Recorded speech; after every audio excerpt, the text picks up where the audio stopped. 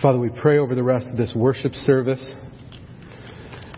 Lord, everything we do this morning, we want to be pleasing in your sight. We want it to bring you glory and honor. So we pray that the songs that we sing, the prayers that we pray, would bring you glory. And now as we come to your word, we pray that you'd be glorified through this as well. And we pray that you would speak to us, Father. This is why we come to your word each week, is to hear you speak to us, because we know that what you have to say is true and that in your words is eternal life. So, Father, speak. And remove anything that may hinder us from hearing you speak, any fears or anxieties or distractions or to-do lists. Lord, remove them from us so that we can hear you clearly and powerfully this morning. Pray that you open our ears to hear, our eyes to see, and our hearts to receive what you have to say this morning. And all God's people said, Amen. Well, the one thing that isn't changing is that we are still going through the book of Ecclesiastes. So, if you open your Bibles, we're in Ecclesiastes chapter 3, starting at verse 16. And it's a pretty long passage because we're going all the way through to the end of chapter 4. So we're going through chapter 4, verse 16 as well. So Ecclesiastes 3, 16 through the end of chapter 4.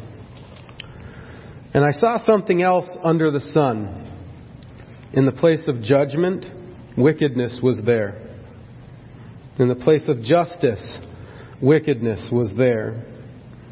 I said to myself, God will bring into judgment both the righteous and the wicked, for there will be a time for every activity, a time to judge every deed. I also said to myself, as for humans, God tests them so that they may see what they are like, that they are like animals. Surely the fate of human beings is like that of the animals. The same fate awaits them both. As one dies, so dies the other. All have the same breath.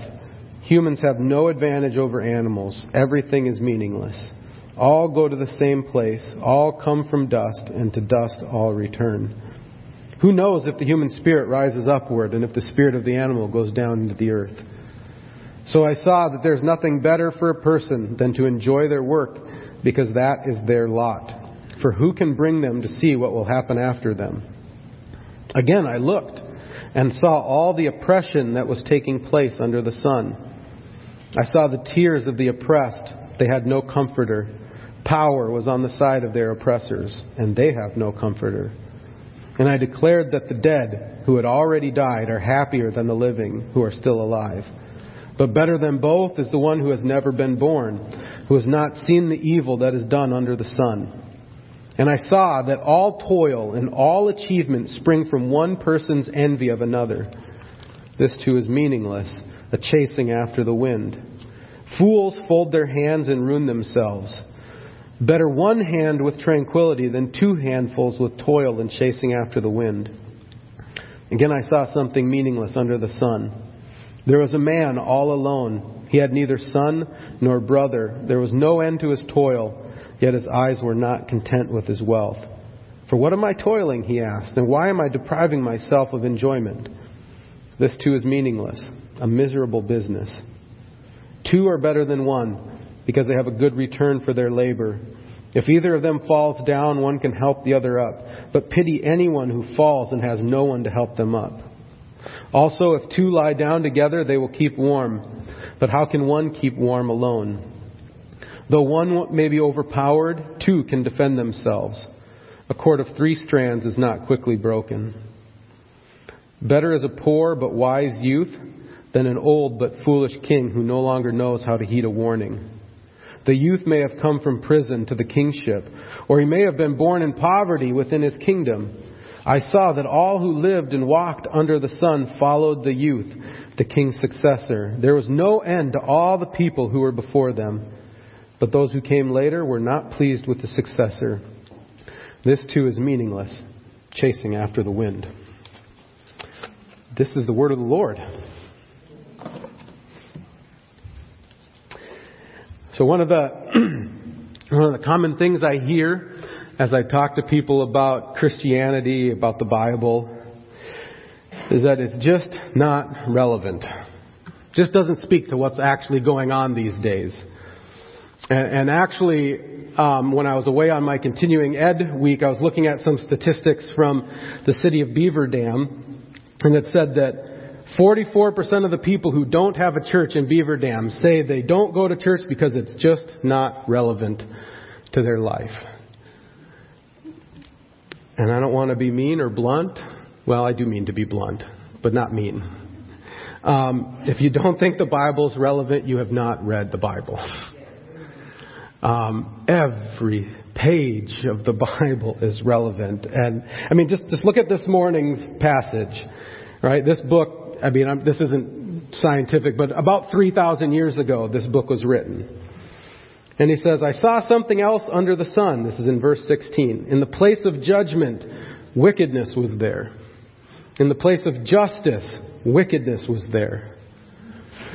That doesn't sound relevant to anything going on right now, does it? Right? Nobody's talking about all the injustice going on in our country. Nobody's talking about there being wickedness where there should be. No, there's a lot of conversations about that, right?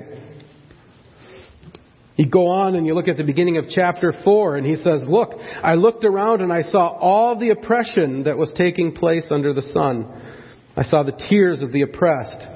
They had no comforter. Power was on the side of the oppressors, and they had no comforter. And I declared that the dead, who has already died, are happier than the living, who are still alive. But better than both is the one who has never been born, who's never seen evil that's done under the sun. There's a lot of talk going on right now in our country about people being oppressed, right? Talking about groups of people whose voices aren't being heard. We're seeing suicide rates go up because people are thinking that it's happier to be dead than alive. And haven't you ever heard somebody say, I don't want to have kids because I can't imagine bringing up kids in such an evil world? Basically saying it's better not to be born than to live. And 3,000 years ago, they were writing, he said, I'm seeing the same things going on. I'm looking around at my culture, same things are going on. And what amplifies all of this is that the author says it's all happening under the sun. And remember, when he says, I see things happening under the sun, he's saying, I'm looking at things through a worldview without God. There is no God. There's nothing above, nothing below, just this on this earth, just under the sun. And I look out and I see that there's injustice and there's wickedness and there's oppression, but there's no God. And that just makes everything, it amplifies everything. I mean, think, how scary is it if there's no God and yet you recognize that there's corruption in the places of judgment? And there's no God to do anything about it. People begin to see that there's corruption in the court systems and the justice systems and the government and all the highest places of authority. There's corruption there, and then there's no God to do anything about it.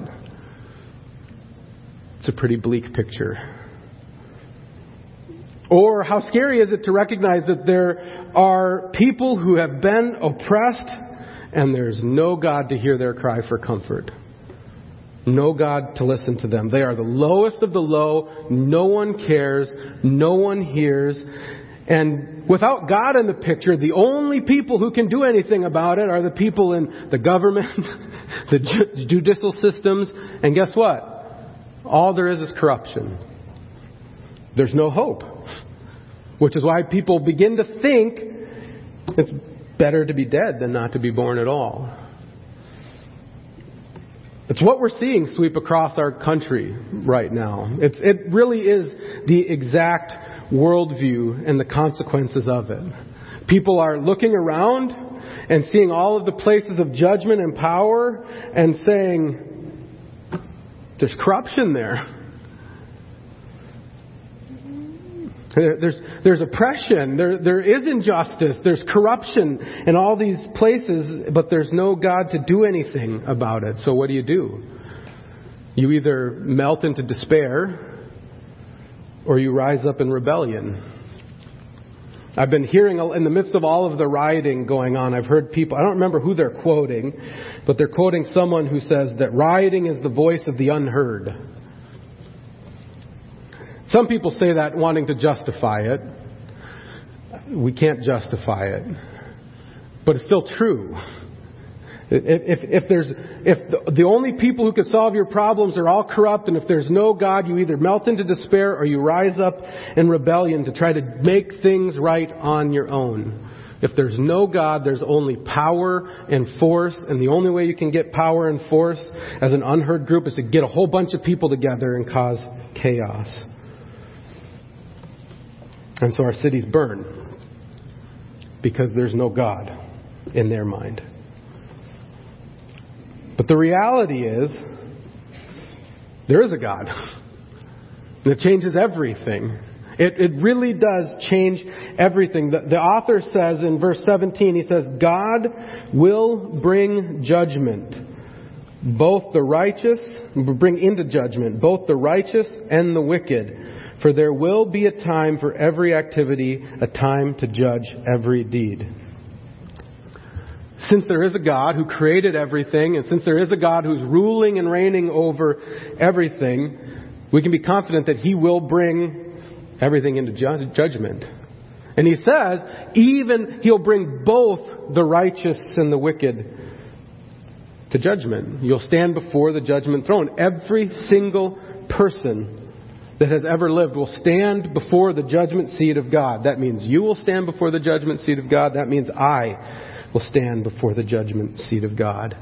And it means that every politician, every judge, every police officer, and every rioter in the streets will stand before the judgment seat of God. And Scripture says, it's mine to avenge, says the Lord. I will repay. And again, this is in Hebrews 10. The Lord will judge His people, and it's a dreadful thing to fall into the hands of the living God. Because there is a God, there is someone higher than the most powerful authorities of the land. We don't have to take things into our own hands, but we can trust that God will bring justice. But the author of Ecclesiastes tells us something I think is something that struck me this week and I've been meditating on for a long time. He says, in the midst of his current chaos, and I would say in the midst of our current chaos, God is teaching us something. He wants us to learn something in the midst of this. When we see injustice and oppression and rioting, he says, verses 18 through 20, I also said to myself, as for humans, God tests them so that they may see that they are like the animals. Surely the fate of human beings is like that of the animals. The same fate awaits them both. As one dies, so dies the other. All have the same breath. Humans have no advantage over animals. Everything is meaningless. All go to the same place. All come from dust, and to dust all return. And here's what he's saying. In the midst of his current chaos, and I would say in the midst of our current chaos, God is teaching us that we are not God. We're not God. We are finite beings, and we're going to die one day. Yeah, God has created us and put us, human beings, as the pinnacle of creation. But we're still going to die, and our bodies are going to decompose, and we're going to turn into dust. We're not God. That also means that our politicians and our judges and our police officers and the rioters are not God either. And so we look across our country and we see unjust laws and we see unjust policies coming from our politicians and coming from our judges. God is reminding us that we are not God, that they are not God, and they cannot fix the problem. We see unjust police shootings and killings. God's reminding us that the police are not God. They cannot fix the problem. We see rioting in the streets and killing and injuring and burning down businesses of innocent people. God is reminding us that they are not God either, and they cannot fix the problem. We're not God.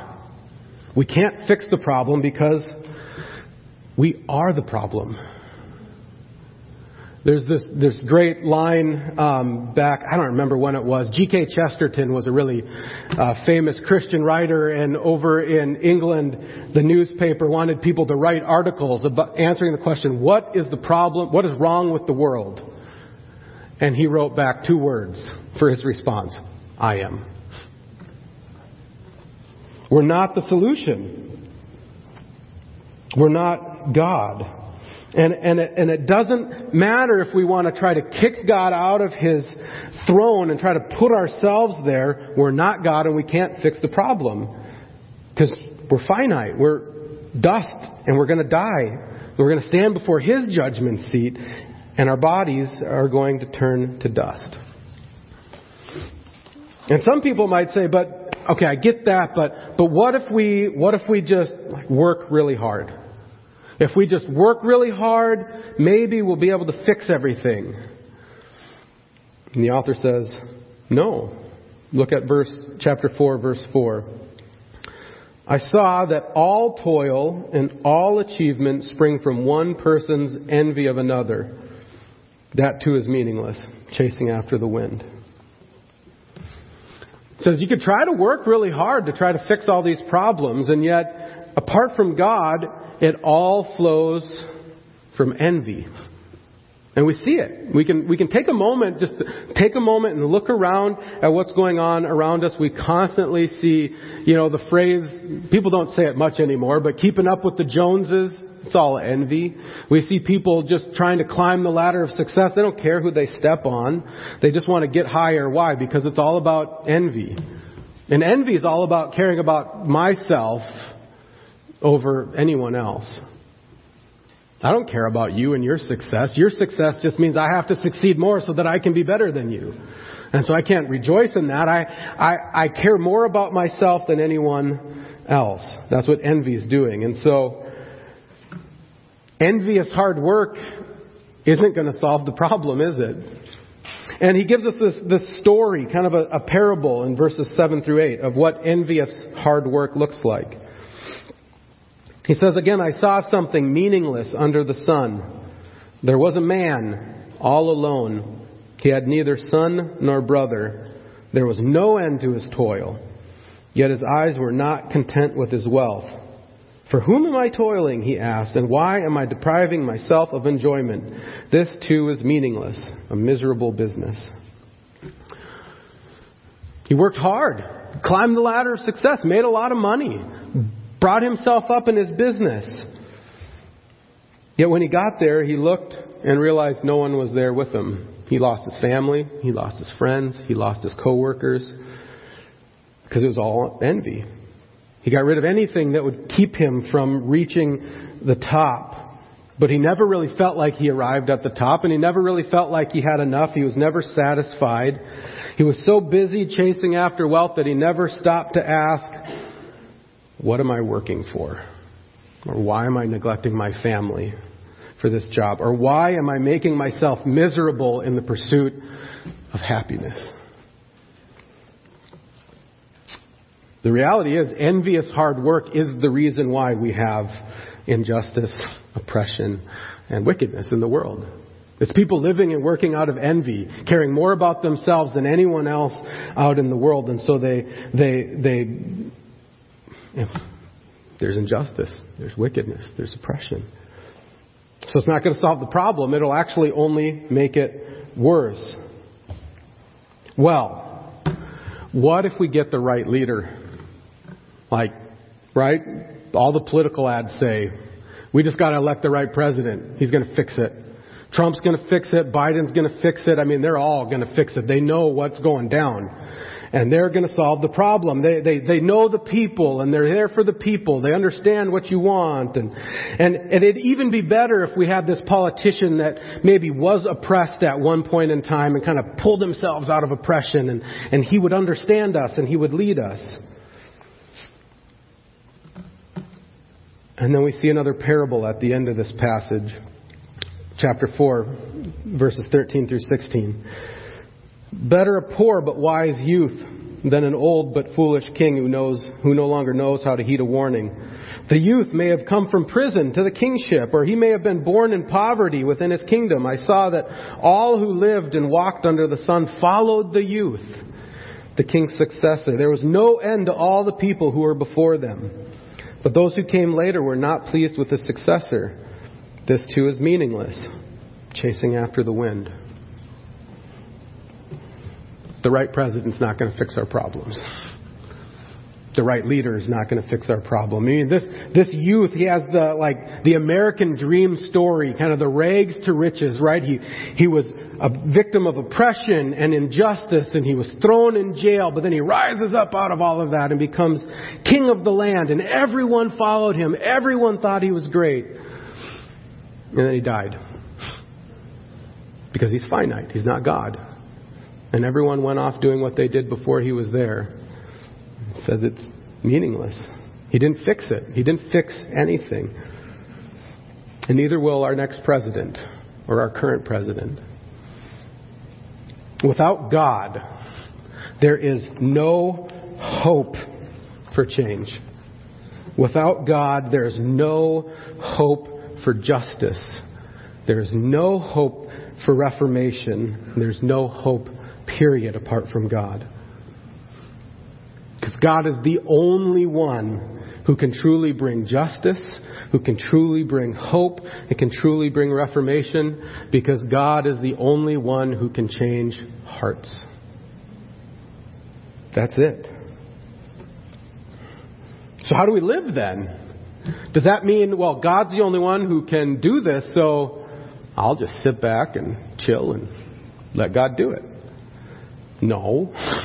The whole theme of this book is the importance of working hard and enjoying our work. And he actually says in chapter 4, verse 5, he says, fools fold their hands and ruin themselves. So the answer isn't, let's just sit back and watch God do it. I'm going to fold my hands. He says, you do that, you sit back in laziness, you're going to destroy yourself and you're going to destroy those around you. So that's not the answer either. And then he gives us an answer, but it kind of seems almost out of the blue a little bit.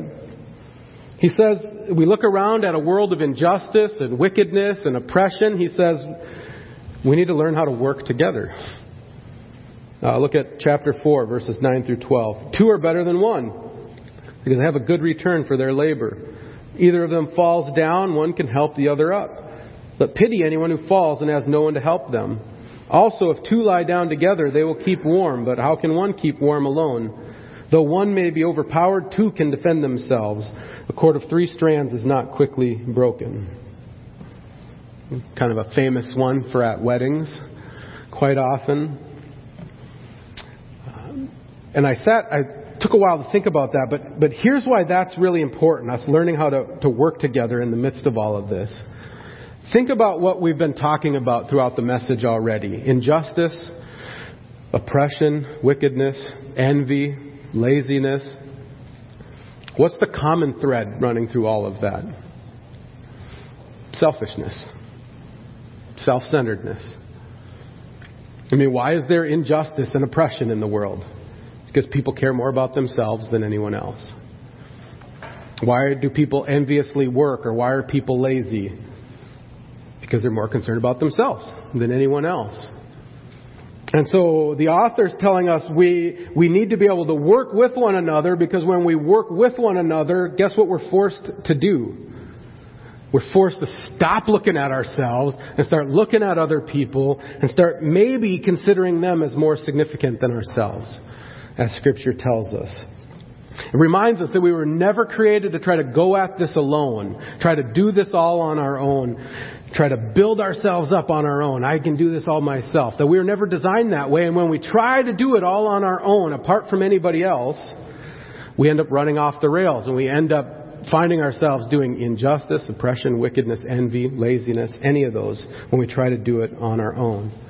So it says we need to work with other people, because that forces us to look beyond ourselves for a bit. But then he also tells us we need to enjoy our work. Again, he says it like every chapter at least once. Enjoy the work that you're doing in the world. Even though the world is full of injustice and wickedness and oppression, go out into the world, do the task that God has given you to do, and do it with joy. Chapter 3, verse 22, I saw that there is nothing better for a person than to enjoy their work. And like I've mentioned before, and like you'll hear me keep mentioning throughout this book, when we enjoy our work, when we enjoy the task that God has given us on this world, we're actually fighting against sin. When we truly enjoy the work that God has given us, it fights against injustice, oppression, and wickedness. Because when we truly enjoy our work, when we rightly enjoy our work, it does two things. First, when we enjoy our work, we don't try to use our work to accomplish something else through it. We're just doing the work that God has given us, right? If you think about the person working out of envy, do they really enjoy their job? No, they enjoy being better than the other person. So the work becomes just a tool to make them better than someone else. And so they don't enjoy their work. But if you enjoy your work, who cares if somebody else is doing better than you or doing something different than you? I enjoy what I'm doing. I love what I'm doing. And so it pushes back against injustice and wickedness and oppression. But what it also does is when we rightly enjoy our work, we enjoy our work because this is the work that God has given us in this world. And when we recognize that we're doing this work and God is our boss and we look to Him as we go to do our job every day, then we look to please Him. And we can't please God through unrighteousness, through wickedness, through injustice, through oppression. We don't please God by working in that way. And so when we really truly enjoy the work that God has given us, we push back against injustice and oppression and wickedness and sin and laziness and envy. And all this in the end points us to Christ. Because we can't truly work together apart from Christ. Because we can't truly consider anyone more significant than ourselves apart from Christ. Christ is the one who humbled Himself, taking the form of a servant. Christ is the one that works in our hearts so that we can actually look at someone else and consider them more significant than ourselves. It's the only way we can work together. You also can't enjoy your work apart from Christ. Because apart from Christ, you're always going to be striving, trying to measure up, trying to make a name for yourself. But in Christ, He said, I've paid the debt. You don't have to try to measure up anymore. You don't have to strive. Just rest. Do the work I've called you. Enjoy the work I've called you to do in the world. So apart from Christ, you can't enjoy your work. But in Christ, you can actually enjoy the work that He's called you to do. And when we look to Christ, most importantly, we're reminded that we are not God. When we look to Christ, we're reminded that we are sinners and we need a Savior. And we need a Savior because every time we've tried to fix things on our own, we make a bigger mess. And Christ reminds us that we are a fallen people, and our government and the judicial system and the police force and rioting, none of that will fix this. Because they're all sinners too. Christ is the only one who can fix this. Working in people's hearts, changing people's hearts, pulling them to Himself through the preaching of the gospel. And one day, every single person who has ever stepped foot on this earth will stand before Christ and will be judged. And one day, Christ will return. And when He returns, He's going to bring true righteousness and true justice to this earth. Because He's the King of Kings and the Lord of Lords. And so we live each day looking to Christ, trusting Him, and then preaching Him to the world as the only Savior in our broken world. Let's come to God in prayer.